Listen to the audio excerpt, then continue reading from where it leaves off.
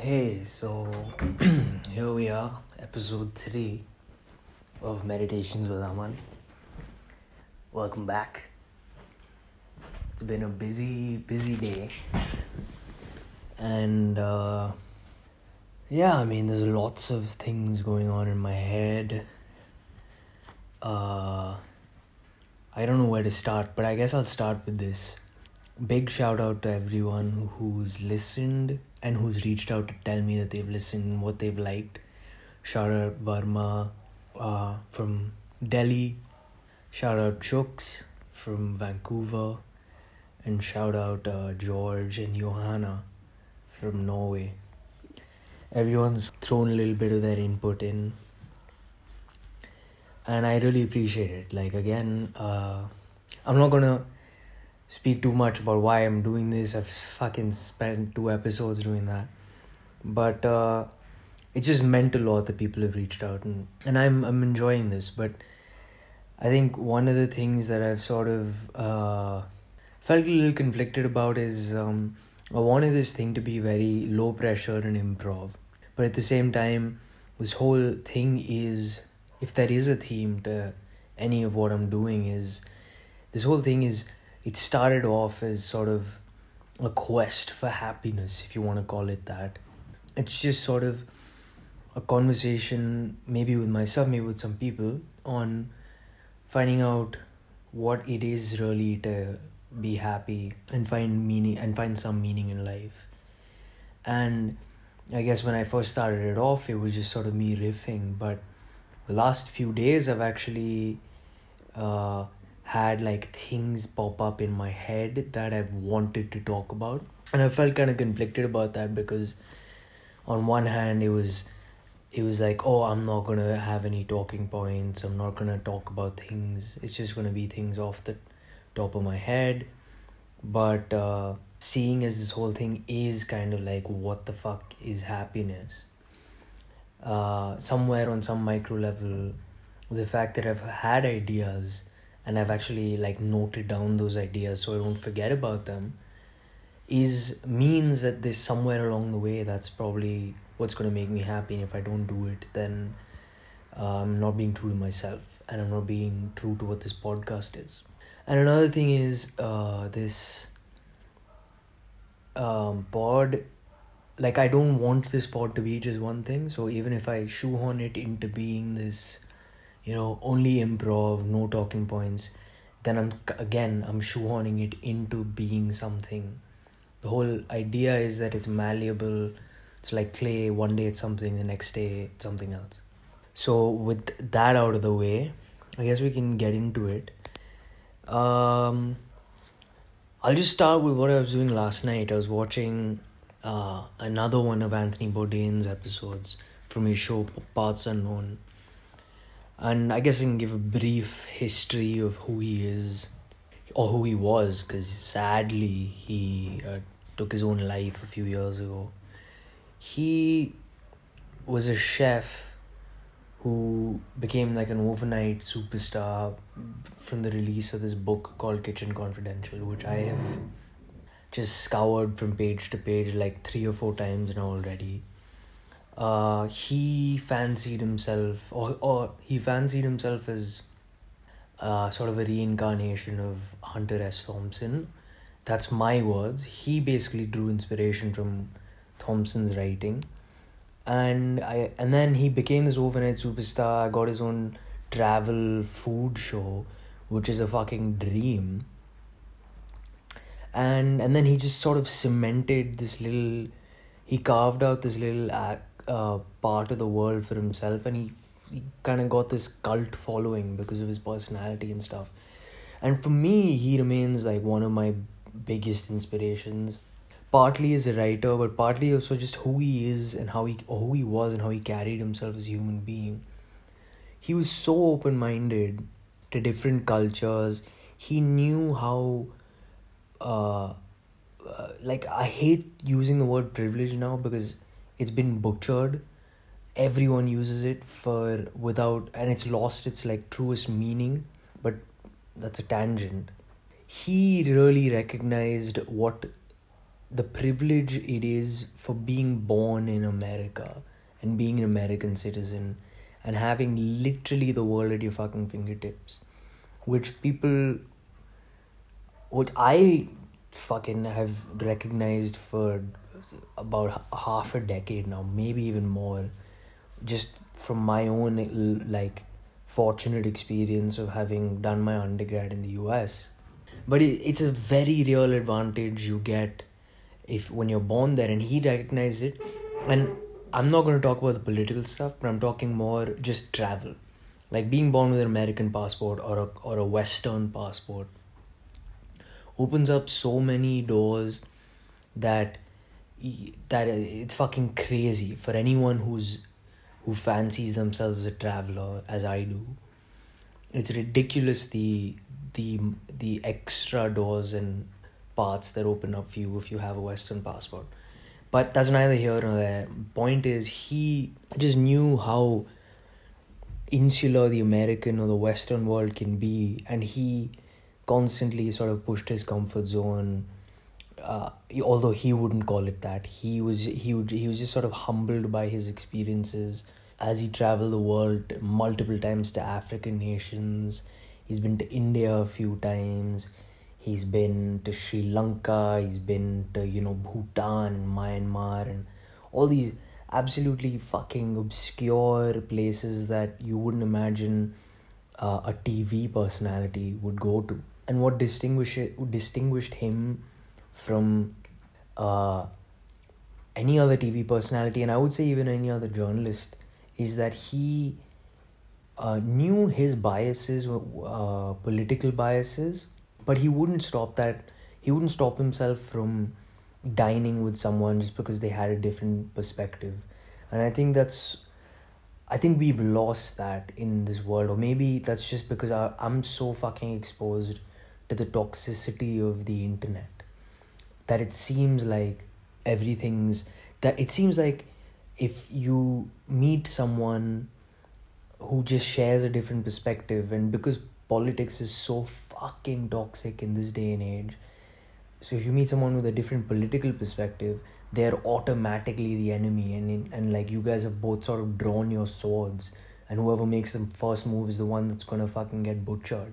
And I think that's such a stupid way to live your life, because you're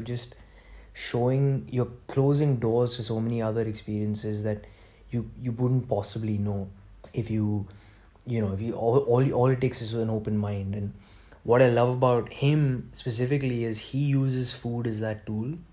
And I know I went on a little bit of a tangent. I'm not going to get much more into politics. That's for another episode. But what is so great about him, and why I feel he's such a huge inspiration for me, is because I think, first of all, he's opened up my taste buds or my palate for food to something I never would have imagined it would have been. Like, I eat steaks rare to medium rare now solely because, first of all, watching it on a television show, visually, it's just so much more appealing to look at a fucking rare bloody steak than it is to look like a well done fucking rubbery piece of shit. And I'm a very visual person. I'm a photographer, for fuck's sake. So that's one of the reasons I've drawn it. And I think that's a very calculated approach that the TV production crew and even Bourdain himself, who had a lot of influence on how the show would be edited, did, because food is a visual, and your pheromones are affected by what you see. And I talked about this, I think, a couple of episodes ago, where I was saying that my mom would give me tips on how to make my food look better, whereas I was just like, oh no, food is sustenance, like who gives a fuck what it looks like. But watching this show and reading his books and his passion for food and his passion for different foods, especially, like, he would eat fucking anything, opened up my own mind to just try new things, especially cuisines, because bigger picture, it's a fucking finite time we have on this earth. And and if you have the opportunity to try something that you wouldn't normally get to in your daily routine, I think you sort of owe it to yourself to do it, because not many people will have that chance. And I sort of have this strange routine when I live in Vancouver, because I do the intermittent fasting thing. I generally will save my biggest, most like wholesome meal for dinner, and the time I eat really varies. It just sort of depends on when I'm hungry and whether I've worked out or not, and what time I've worked out. But invariably it's around between like 6 p.m. to about 9 p.m. And this is a giant meal, like 14 to 16 ounce steak, 400 grams of potatoes, tons of butter, couple of glasses of wine maybe, or like a giant, a rice bowl of chicken and some veggies. It's just a huge meal. And invariably when I'm eating this meal, I end up watching his show, and it sort of became this very sacred routine that I would have. Like, I would find a lot of peace in that time. I love cooking for that very reason, because you can just sort of like zone out or zone in to what you're doing. Chopping the veggies or sauteing, the fucking onions as you cut up the garlic. Like, all that shit is so cathartic and peaceful. And I know a lot of people don't feel this way. My roommates who I live with, they don't give a fuck about cooking. I mean, I very much view their view of cooking as like what I used to think, which is just, the sustenance aspect of it. And fucking fair enough, like, not everyone has the time to devote to the art of cooking, or I should say the craft of cooking, because everything doesn't have to be a fucking art. Anyway, it's another rant of mine. What I was saying was, because the sacred aspect of that routine, like watching the show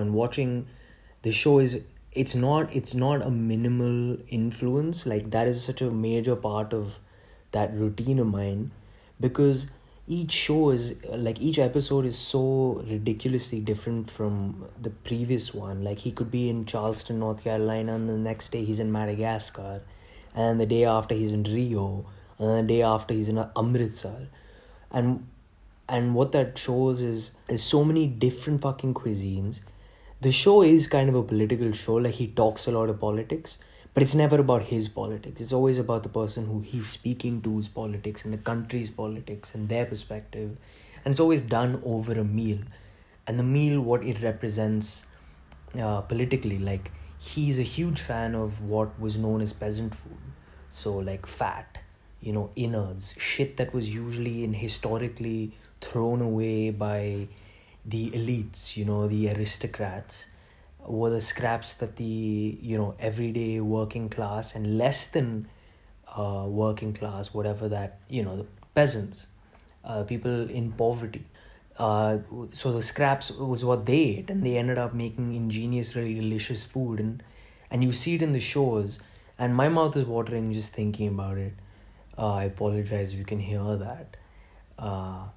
But I mean, that entire crazy impact that show has had on me is partly it's my own perspective, partly it's because I'm so in awe of this man. Like, he's such a huge role model. Like, I everything I do is wanting to be like him, and he's one of those people he's probably the only people in my life who I could say is like someone I model my life on. So I'm clearly, like, you could probably tell how much in awe I am of him and what he does and stuff. But there is a point to this entire thing, and I'm getting to it. One of the biggest fucking reasons I wanted to come back to Delhi in this month is, first of all, I had the time, but more importantly, I had the time to spend with my grandmother and my parents, of course, but my grandmother especially, because over the years when I used to come back home, or when I would live at home and I would be cooking, I would often very, not rudely, but semi-rudely be dismissive of the food that was made at home. But because of watching this show and sort of understanding the tradition of food and the sacred element to food and what it means to people and what it means traditionally to cultures, I really wanted to come back and just sort of sit with my grandmother and soak the knowledge and I mean I had thought about like recording a conversation I had with her and put it on the pod, and I would love to at some point, but currently like in this moment I'm feeling a little nostalgic, a little sad because my grandmother just left.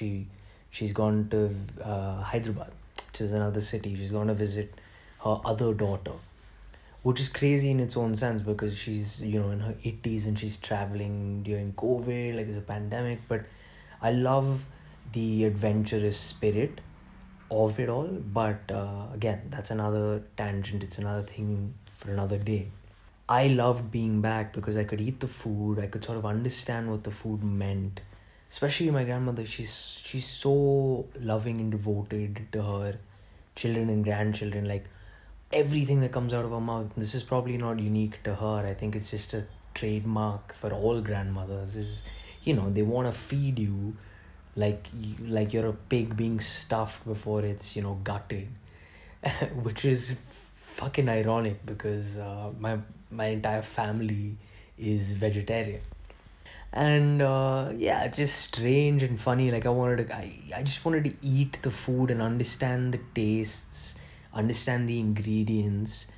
uh like I didn't get to ask the questions that I maybe wanted to ask because I didn't have them formulated in my head. But it just like last night while I was eating dinner and watching the show, it just occurred to me that this was such a huge reason why I came back.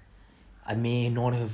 I knew consciously that I wanted to come back to spend time with my family, but a huge part of it was this food thing, and it was a sort of understanding like our traditions as South Indians and living up north, like what that means. I've spent most of my life, adult and teenage life, as a South Indian in the north of India, and I'm extremely fortunate, of course, because I've had the fucking great luck to live all around the world. Like I currently live on the west coast of Canada. I never would have thought that would ever be possible, and what that's done is open up my like world, like my food world even further, like, which is beautiful. And I think it all ties down to that. In some strange way, it's probably something I never knew that was what was driving me. And I don't know if this is like a deeper calling, I want to be a cook or a whatever for the rest of my life. But I do know that food is such a huge part of my family. Like my dad cooks. He's an amazing cook. He's been cooking for ever since I was a kid. My mom cooks. She's an amazing cook. My grandmother cooks. Like my aunt cooks. It's nuts like how significant food is to my life growing up, especially. Like I've had such an insane variety of foods that I've been able to eat. And maybe in some subliminal way, like my subconscious was telling me, like you need to travel for the food. Uh, who knows? But it's just an interesting thought, and I definitely felt like a part of me coming back was the food thing. And I've definitely picked up some stuff. Like I'm gonna make some atta and some rotis, which is basically what, like wheat flour pizza based type dough, for you non-Hindi speakers. When I do go back, and I've learned how to do that, and I put up a story of me, making some filter coffee, which is like traditional strong South Indian coffee, because partly I was just so fucking excited to have filter coffee again, but also it's so delicious. And like I know I'm not gonna have as much access to it when I go back, so I just wanted to like do it and then also show it. Like I'm kind of obsessed with certain aspects of Instagram, so I was like, fuck it, like. And yeah, I forget where I was going with that whole thing, but yeah, food being a huge part of my life. And yeah, so I mean, I'd seen that on the show last night. The thought occurred to me. I was a beer down, of course. So forgive me if this whole thing is actually complete garbage. But it is what it is. I really enjoyed that episode. It was fucking fantastic. He was in Senegal eating some unbelievable meats, chatting with the locals, understanding Senegalese culture, and fascinating fucking culture, man. Like that country. But again, that's for another um yeah, that's for another time. um I kind of want to end in maybe one of two ways. I'll just do both, and I'll probably edit one out. But essentially, like I have a couple of other ideas of things that I'm going to talk about over the next few episodes. But fuck it, I'll just end with a quote about quote from Anthony Bourdain, and this is a partial quote. It's just a line from the episode last night that sort of struck me, because again, it's very much how I feel about travel, especially how I feel about coming back to Delhi. And the quote is just this: "You have a pheromonic decision about places." That's it. And very simple quote, very verbose in what it means.